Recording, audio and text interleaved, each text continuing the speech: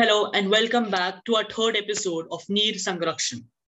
As we told you in the last episode, today we will cover why should water be treated as a commodity, the pros of it. In the last episode, we cover why it should not be treated as a commodity. In this episode, we will explore what will happen if we leave water prices to the basic economic laws of supply and demand and treat it something like gold or oil or apples.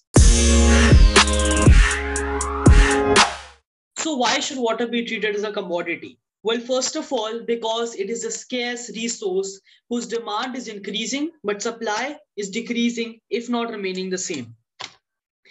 So the advantages of treating it as a commodity would be that its prices would go up, meaning people would have to care for it, meaning people would not waste it, and we waste it in more ways than we realize.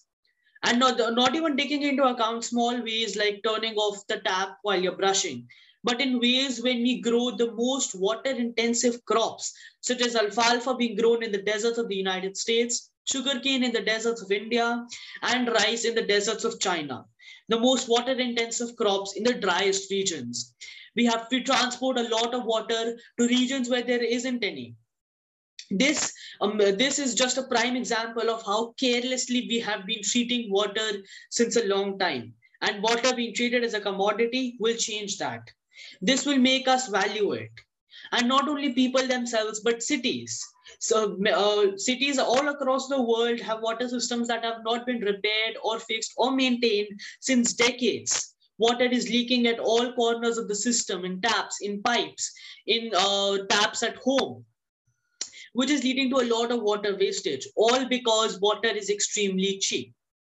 Mahi, what are your views on this? As any new concepts comes into play, people obviously have their qualms about it. A few of those are whether fresh water becomes increasingly scarce, people are worried about the power that private companies can have over that water. Although I do believe that putting a value over water is the right solution. However, I do not agree with the part that we should treat it as a commodity, especially when it will lie in the hands of small groups of elites who will have complete control over the prices of water due to either market manipulations or other such agendas.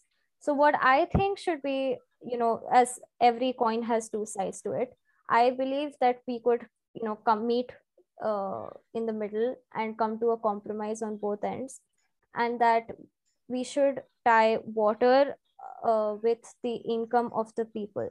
It should be more of a subsidized resource, and governments should really take care of this so that we do not end up in a complete water crisis, as we are currently on our way to do that. Yes, and that is a concept that we will explore in the next episode. When we look at the example of Philadelphia, a city that tied water prices to income of people. Thank you, and please stay tuned for the next episode.